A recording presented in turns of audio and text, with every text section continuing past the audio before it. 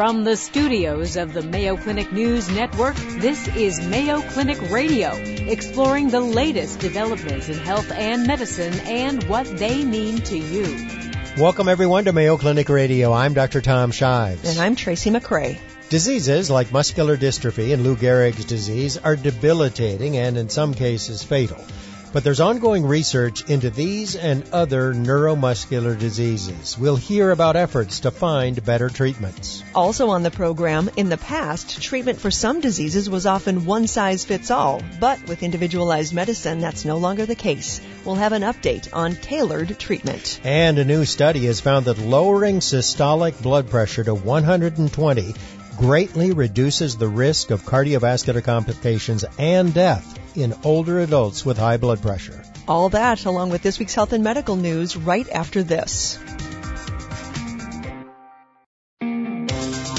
Welcome back to Mayo Clinic Radio. I'm Dr. Tom Shives. And I'm Tracy McCrae. Well, Tracy, we recently received this letter from a listener, as you know, and she says, I really enjoy listening to your program each week. I like her already. Yeah. I learn a great deal from it. Now, my suggestion for a topic for an upcoming program would be to discuss neuromuscular diseases. I'm very interested in learning what research is taking place and how close we are to viable treatment options. Thank you, Jamie. Yes. And we're happy to oblige, and thanks so much for listening. Now, I got in contact with Jamie, and I said, what specific type?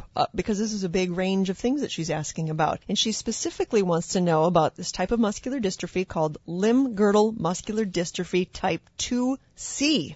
To answer her question and to give us a better understanding of neuromuscular diseases in general is Mayo Clinic neurologist Dr. Eric Sorensen. Welcome to the program, Dr. Sorensen. Hello. Hello. Thank you for having me. Thanks so much for being here. So let's go to Jamie's question, and it has to do with what is limb-girdle muscular dystrophy type 2C. What does that mean, Dr. Sorensen? Yeah, well, it's an awful long name, and just if you want to break it down into its pieces and why it has the name it does, muscular dystrophies are a mixed disorder of the muscle that are inherited. So these are genetic disorders of the muscle that causes generally progressive muscle weakness as people age, and they can have a wide range of onset. Many of them are childhood onset, and others are adult onset. And so, depending on the type that they have, they'll have the different symptoms. The limb girdle refers to the most sort of the generic muscle distribution of weakness that many people with dystrophy have, and that refers to the shoulder and the hips. So it's the muscles high up in the arms and high up in the legs that are most commonly affected with the muscular dystrophy. And so that's kind of the generic distribution, the limb girdle. And there's many types of limb girdle dystrophy. The number refers to the inheritance pattern. So type 1 muscular dystrophy, limb girdle dystrophy, is autosomally dominant inherited, which means you only have to inherit one copy of the gene to get the disease, and it tends to travel in multiple generations. Wow. So either your mother or your father, if either one of them have it as a child, you're going to have it. You'll carry the gene, okay. And those who carry the gene, most of those people do get the disease. It's interesting that there are a few people who will carry the gene their entire life and will never show manifestations of the disease, but that's less common. All right, and that's type 1. So type 1 is the dominant. Type 2 is recessive, meaning that you have to have 2 copies of the gene in order to make manifestations of the disease. Which means from mother and father. You have to get one from your mother and one copy from your father. And these recessive diseases tend not to travel in multiple generations of the family, but may have more than one brother and sister or sibling pair affected by the disease because of the inheritance pattern. And what about the recessive diseases tend to be more severe and occur at a younger age of onset than the dominant. So the type 2 in general are more severe and younger age of onset. The letter, the type C, refers to the actual gene that is the mutation occurs in. And this particular gene is in a protein called the sarcoglycan protein, which is a membrane protein of the muscle.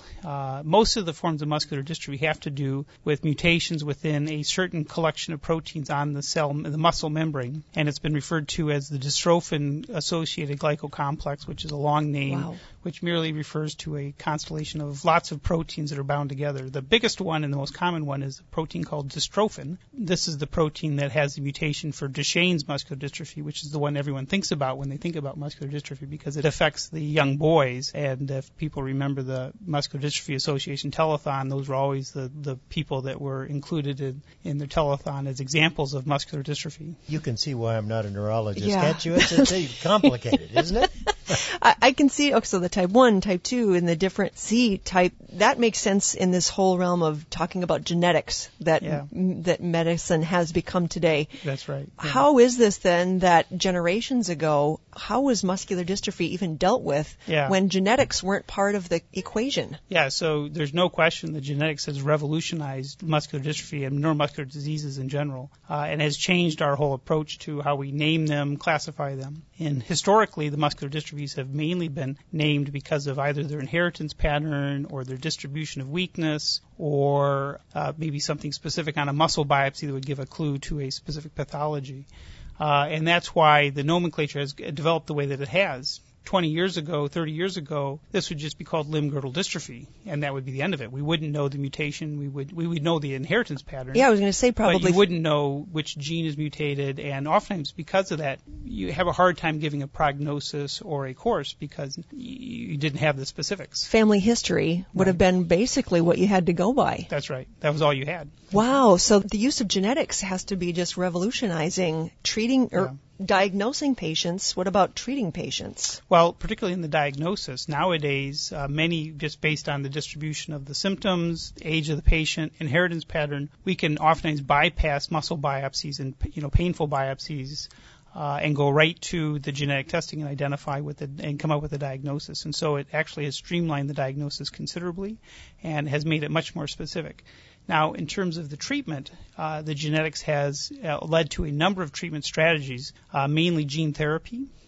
This is one of the early, in terms of looking at gene therapy and administering normal genes to affected individuals who have genetic mutations. The muscular dystrophies are a prime target for these gene therapy trials because the target is accessible, it's muscle, and so it's widespread. It's easy to get access to. It's easy to transfect with viral vectors. It's easy to infect the muscles with the normal genes, and so there's a great deal of interest in using gene therapy for muscular dystrophy. And in particular, the type of dystrophy that was described, this is one of the targets of the gene therapy. So when you say gene therapy, are you trying to get rid of the gene that they have, or just replace it with a new gene that they don't have?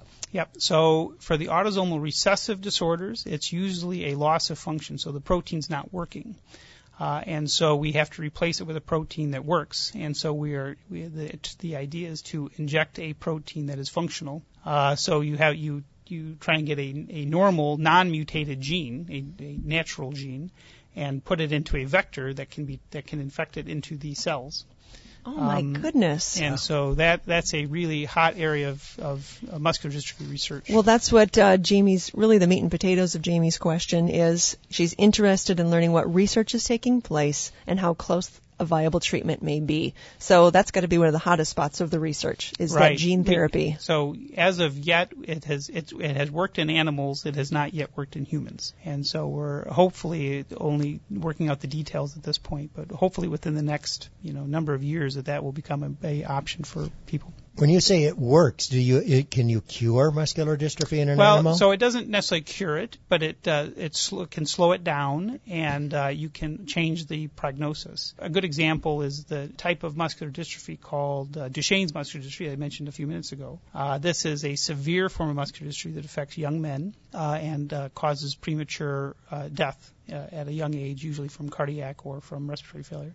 There's a more benign form of the disease, a less severe form of the disease called Becker's dystrophy, which affects the same protein. And the strategies at this point are to try and change a Duchenne's patient into a Becker's-style patient, because that has a more normal life expectancy and a much more benign course and much less severe course. And so those are kind of the examples of where the science is at today. But, of course, obviously we're hoping for at some day we'll be able to replace the genes entirely in young people before they're symptomatic from it and prevent the disease from ever occurring. How many people have muscular dystrophy? What's that number? I guess I'm not sure about the epidemiology of the disease and the frequency and the incidence of the disease, but it is one of the more common forms of neuromuscular disease that we see. Our guest is neurologist and neuromuscular disease expert, Dr. Eric Sorensen. There's still more to come. Dr. Sorensen is an expert on ALS, or Lou Gehrig's disease. We'll talk with him about that when we come back. You're listening to Mayo Clinic Radio on the Mayo Clinic News Network. Welcome back to Mayo Clinic Radio. Our guest, neurologist and neuromuscular disease expert, Dr. Eric Sorensen. So we pretty well covered muscular dystrophy. You've told us that it is an inherited disease. Certain forms just affect males, like Duchenne's muscular dystrophy. We now want to ask you about some other neuromuscular conditions, and one of those, and I know you're a true expert in this area, and that's Lou Gehrig's disease, or ALS. Right. This is a disease that's horrific for anybody who has it.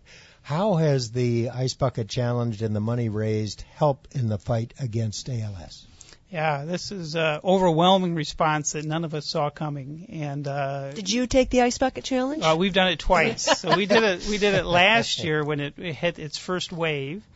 And now the ALS Association has adopted it as an annual fundraiser, and we did it again just a week ago. Mm-hmm. And it is on YouTube. I think it has been posted to YouTube.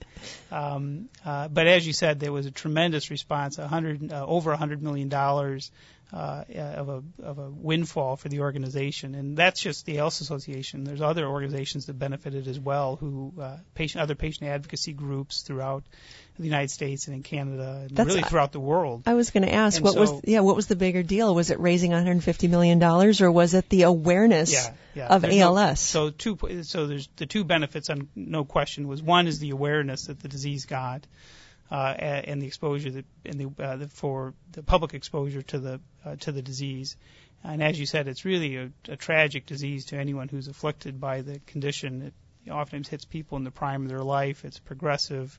It's just devastating to them personally, and it comes with a lot of needs, just care needs. And so having the awareness of this, of what people are going through when they have ALS, is really quite extraordinary, the kind of exposure that they got. So I think that the average survival is only 2 to 5 years after the onset of symptoms.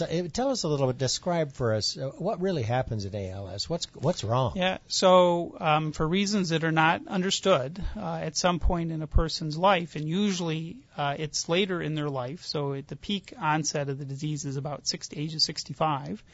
The neurons that go to the muscles start to die one by one. Those are nerves, small nerves, neurons? Yep, okay. The nerves that go to the muscles start to die one by one in the spinal cord.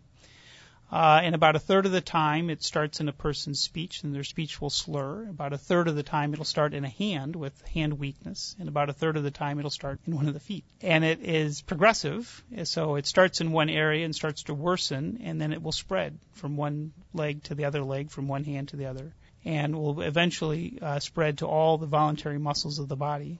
And like the muscular dystrophy that we were talking about before the break, is there the genetic component with ALS? There is. The majority of ALS has no known cause, so about 90 to 95% of cases of ALS, it's not clear why it happens.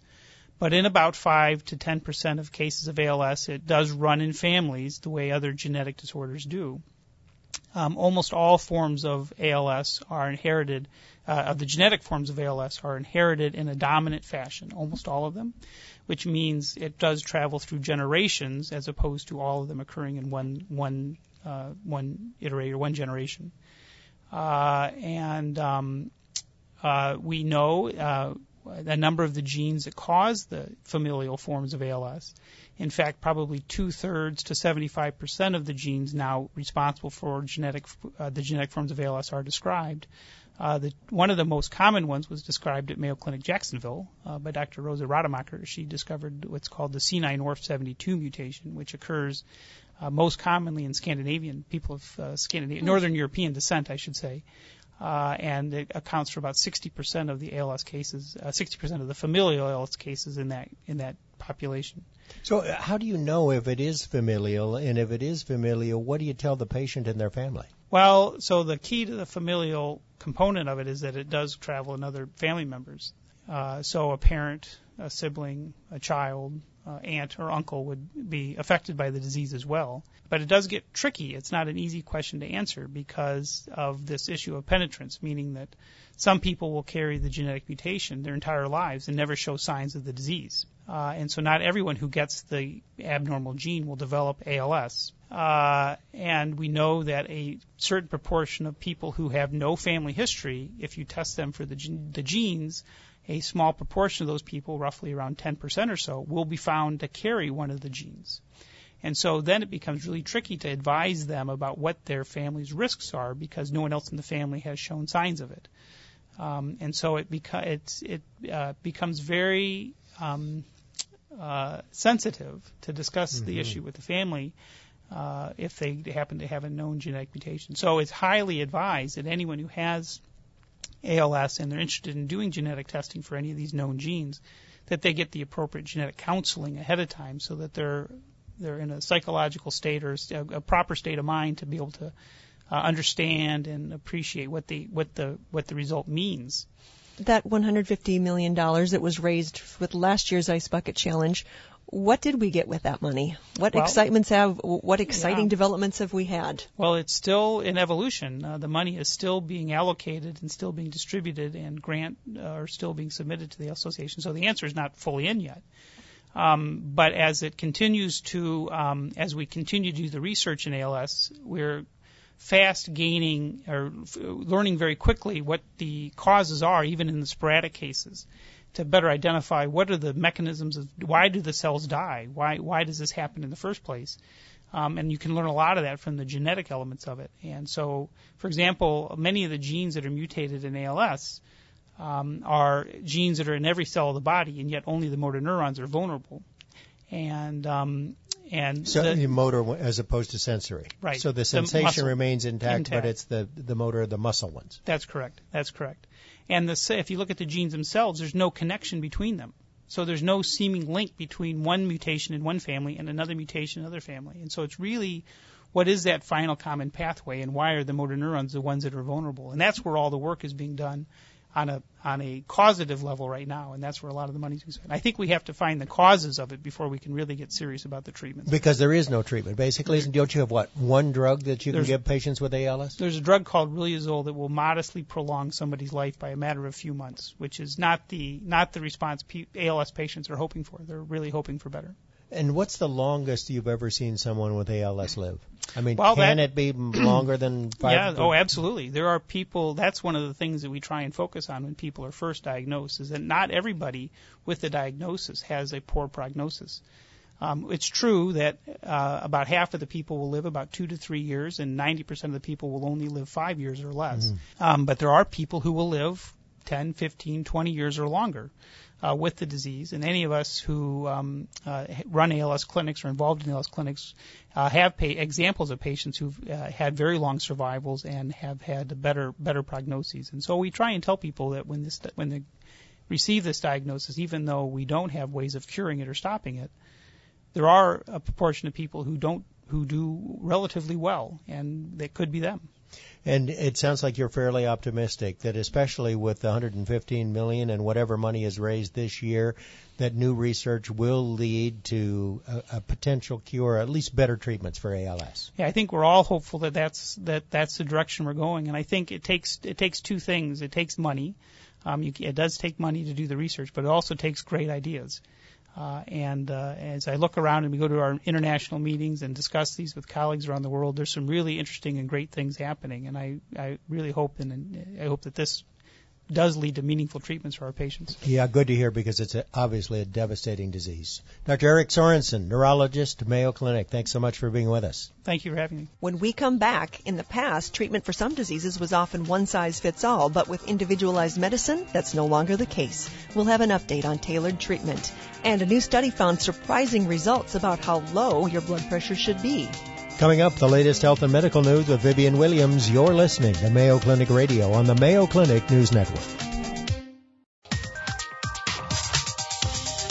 A quick midday nap may not only help you feel refreshed, it may also help your heart. I'm Vivian Williams with your Mayo Clinic Minute. It's all about nap time. Researchers found that a midday rest decreases blood pressure and reduces the need for medication for it. And the longer that nap, the better. Starting college is an exciting time, but the change can also be overwhelming for some students. Depression is common. Mayo Clinic Dr. Jay Hecker says look for these symptoms. Some of the symptoms would be self-isolation, sadness, eating changes too much or too little, sleeping too much or too little. Depression is serious, but it is treatable. Contact your healthcare provider if your college student may be depressed. And MIT researchers say the risk of getting post-traumatic stress disorder, or PTSD, may be higher if you've lived with chronic stress. They want to find ways to reduce the impact of traumatic events that trigger PTSD. For more health news, visit the Mayo Clinic News Network. Welcome back to Mayo Clinic Radio. I'm Tracy McCrae. Individualized medicine, also called personalized medicine, has sometimes been described as providing the right patient with the right drug at the right dose at the right time. And that may not be far off because individualized medicine relies on tailoring medical treatment to a person's individual genetic makeup. The key to individualized medicine, or IM, is what scientists are learning about the human genome, the genetic package which we humans come equipped with at birth. Later this month, some of those scientists will be gathering for a national IM conference here in Rochester, Minnesota. Among them will be Dr. Keith Stewart. Dr. Stewart is an oncologist and also director of the Center for Individualized Medicine at Mayo Clinic. Welcome back to the program, Dr. Stewart. It's great to see you. Oh, well, thank you for having me here today. Are things moving more quickly, or are things moving at a slower, more deliberate pace when it comes to individualized medicine? Things are moving incredibly quickly, almost too fast to keep up with some days.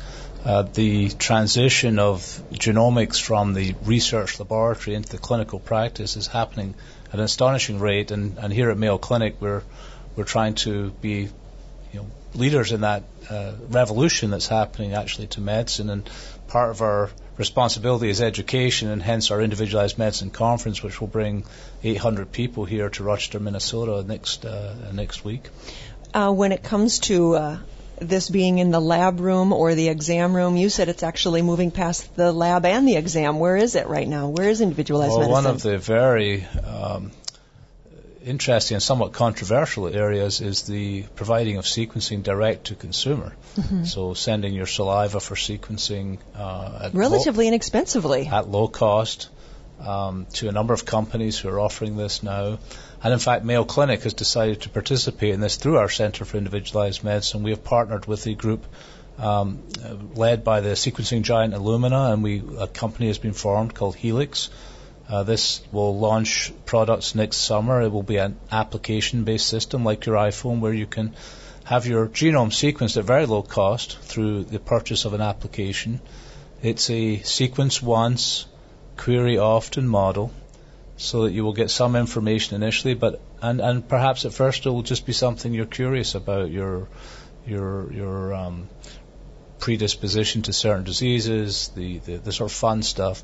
But eventually everybody has a family member or themselves who develop an illness, and they'll want to know, does my genome tell me why members of my family have aortic aneurysms or hypertension or diabetes? And they'll be able to go back and query it in the future.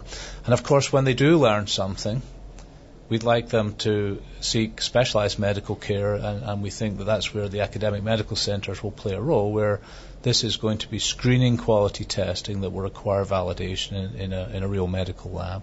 So that's moving very quickly. Right. Well, that when I saw that had happened, that we were partnering with Helix, and I thought, if a person can send away their saliva and then they get back this report that says you have genetic evidence of developing early onset dementia, something along those lines.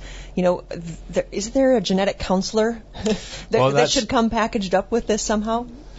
Well, that's something that we won't do. We feel that kind of level of significant clinical medical problem, cancer, dementia, being the big ones, that would require an FDA-approved test. And we will eventually offer those, but those would come equipped with genetic counseling before and after the test is run. And that's one of the areas where there's a little bit of a risk of the marketplace getting ahead of the reality and the science, and that we have to proceed with some caution into that area. We will get there, but I think we need to understand a little bit better. It must be exciting just professionally doing this for a living, that you're heading off in a direction of medicine that has never been stepped on. I have the best job at Mayo Clinic today. We have it's just so interesting and amazing every day to be part of this revolution. I truly think that 20 years from now, any child born will have their genome sequenced in their lifetime. It's cheap. It never changes. It informs your health and your family's health. It would be inconceivable for me that we don't do that. And I see our role here as over those 2 decades or whatever it takes, building the evidence in support of that, understanding how to apply in the clinical practice, which we're doing today now, and being part of that discovery. And I'll tell you, I just had my own genome sequenced to set an example. I got it back this week, and I was a little nervous when they pushed the paper across the table to me to see what it would tell me. Any surprises that you didn't know about in your family history? Well, there was actually. I mean, fortunately, there was nothing terrible, but I discovered that I'm a carrier of a disease which is often associated with Jewish populations in Central Europe. So I told my family we better go back and check the family tree here because I don't know where that came from. Wow, that is so interesting. Okay, well, what about cancers? You know, we do know when it comes to breast cancer, the BRCA, you know, some of those genes have been identified and women are being tested for it, and some then going ahead and having surgery. Where does cancer fit into individualized medicine? Well, there's 2 different things in cancer we can talk about. The first are people who have cancer. Cancer is a genetic disease, and if you sequence the genome of the cancer, you can often find precise targets that we have drugs that will impact. And you can actually use those targets, and you can monitor people's blood. We call it liquid biopsy. You don't even need to go and put needles into the body. You can find this in the blood and follow it over time. So in cancer, we've been doing this now for almost 5 or 6 years, where we very commonly do genomic sequencing on the tumor to find drug targets. The second part is the inherited risk of cancer, which is what you're talking about. There are 39 odd genes, I think, that predispose you and your family to cancer risk, and we can screen for those, and you can take action based on them. What I would say about that is that's a detailed discussion with a physician. Some people will opt to be interventionists, some will opt for watchful waiting, but we can do those tests, and we will be offering those over time if people want to know them. Again, I think one important point to remember about all of this is the consumer and the patient are in charge. They can decide how much or how little they want to know. We just have to play the role of educating them in what that means. Yeah, just because, or just like for you, it's something new to be heading off in this area of individualized medicine. It's new for patients, something new for them to be managing and thinking of and be aware of. So I'll tell you a story, and it's going to come out in the media one of these days. One of our patients has an identical twin, and our patient decided to have her genome sequencing, and then to her surprise, her twin was not thrilled with this plan. It particularly didn't like the idea the patient would know something she didn't know. And when they talked to their family, the mother was all for it in her 80s. The son was all for it, but the daughter wanted nothing to do with it. So this whole family dynamic was created by one person deciding to have their genome sequenced, which was fascinating. And I think it's something that I think that you'll see some media stories about because it's such an interesting area. Isn't there, though, as you age, that your genetic code can start to change a little bit? As I'm thinking of what I learned from Dr. Bauer about telomeres, that maybe as your cells duplicate, that they don't make exact duplicates of what they had before. So does that mean your genetic code is changing, or just that how your cells are aging is changing? I think it's the latter. Your genetic code does not change. However, the parts of chromosomes called telomeres, the ends of chromosomes, can get nibbled away, which is part of the aging process, which is what he's describing. And in fact, shortening of telomeres is one of the things that puts you at high risk for cancer, for example. So I think that's what he's talking about. What does change is the environment's effect on DNA, what we call epigenetics. And I give my mother's an identical twin, and I have a slide of her I use because she developed rheumatoid arthritis in her 60s. Her sister developed insulin-dependent brittle diabetes. They have exactly the same genetic code. So that is epigenetics, the environment acting on them in different ways. That's an area we know very little about, and it's just really in the dawn of understanding how the food we eat, the places we live, the bugs we're exposed to change how the DNA operates and functions. So what direction is epigenetics? Is it just getting going, or? It's getting going. In cancer, there are already drugs out there that will turn the systems off, and I give the analogy of a Christmas tree. It's like your DNA is the Christmas tree you buy in the box or cut down in the field. Epigenetics are the lights and the tinsel that you put on it that give it life, or when you take them off, make it silent. So there are drugs that will silence the Christmas tree, silence your DNA, make it quiet, and that turns out to be a good thing in cancer sometimes. Even more an even more interesting angle of individualized medicine, the epigenetics. One of many. Any other anecdotal stories that you can share with us? Oh, many. One comes to mind that had eluded diagnosis from age 6 months to age into their early 20s, failed dozens of drugs, weighed only 25 kilograms at age 22, and genomic sequencing was performed here at Mayo Clinic on that individual, revealed a mutation that affected the immune system and a drug which could be applied with fairly dramatic results. So I think that's the kind of, and almost creating a new medical disease, because this hadn't been well recognized before. So rewriting the medical textbooks in some instances. So. I think when I hear those stories about, there's 1 in every 100,000 people that's diagnosed with this disease, when I hear that, I think, I wonder if that's really what the odds are, or just the people that are getting found, the people who go for help and it's discovered. So another example to that point is we had a lady whose bone marrow had failed, and we sequenced her genome and discovered that she had what is normally thought of as a childhood genetic disease. And what that implies is that we're missing all these patients who actually have a more subtle form of the disease and live longer and develop adult problems. And that, again, is sort of rewriting the book in some ways. Well, we've been talking about individualized medicine with Dr. Keith Stewart. Dr. Stewart, again, is an oncologist and the director of the Center for Individualized Medicine at Mayo Clinic. Thanks for being on the program, Dr. Stewart. Oh, it's a delight. Thank you. We're going to take a short break. When we come back, a new study has found that maintaining a systolic blood pressure of 120 greatly reduces the risk of complications and death from heart disease among older adults. You're listening to Mayo Clinic Radio on the Mayo Clinic News Network. Welcome back to Mayo Clinic Radio. I'm Dr. Tom Shives. And I'm Tracy McRae.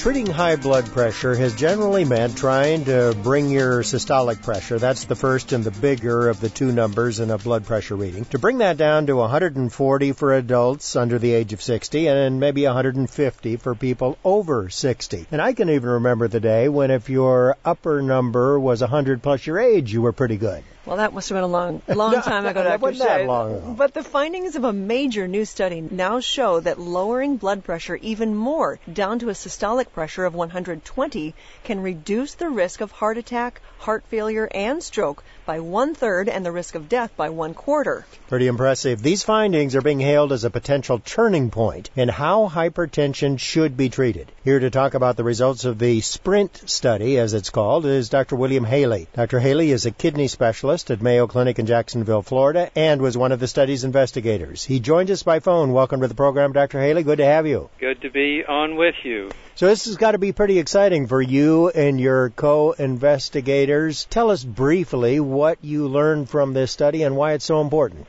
Well, what we learned was that this lower goal was, in fact, best in terms of lowering heart, kidney, and brain events in adults over 50, because that was the population and that was the question. Would the lower goal result in improved outcomes for that group of patients? Mind you, the diabetics were not included in this study, having been in a separate NIH study, nor were people with prior stroke or polycystic kidney disease. But for the remainder, we were quite interested to know how low should that blood pressure target actually be, and this study results were unblinded in a dramatic fashion by the NIH just late last week. So the people didn't know exactly what they were getting in terms of medication and whether or not they were getting a placebo or the real drug. Well, actually not. We weren't using placebos. We were blinded to the results of the trial in terms of the two groups.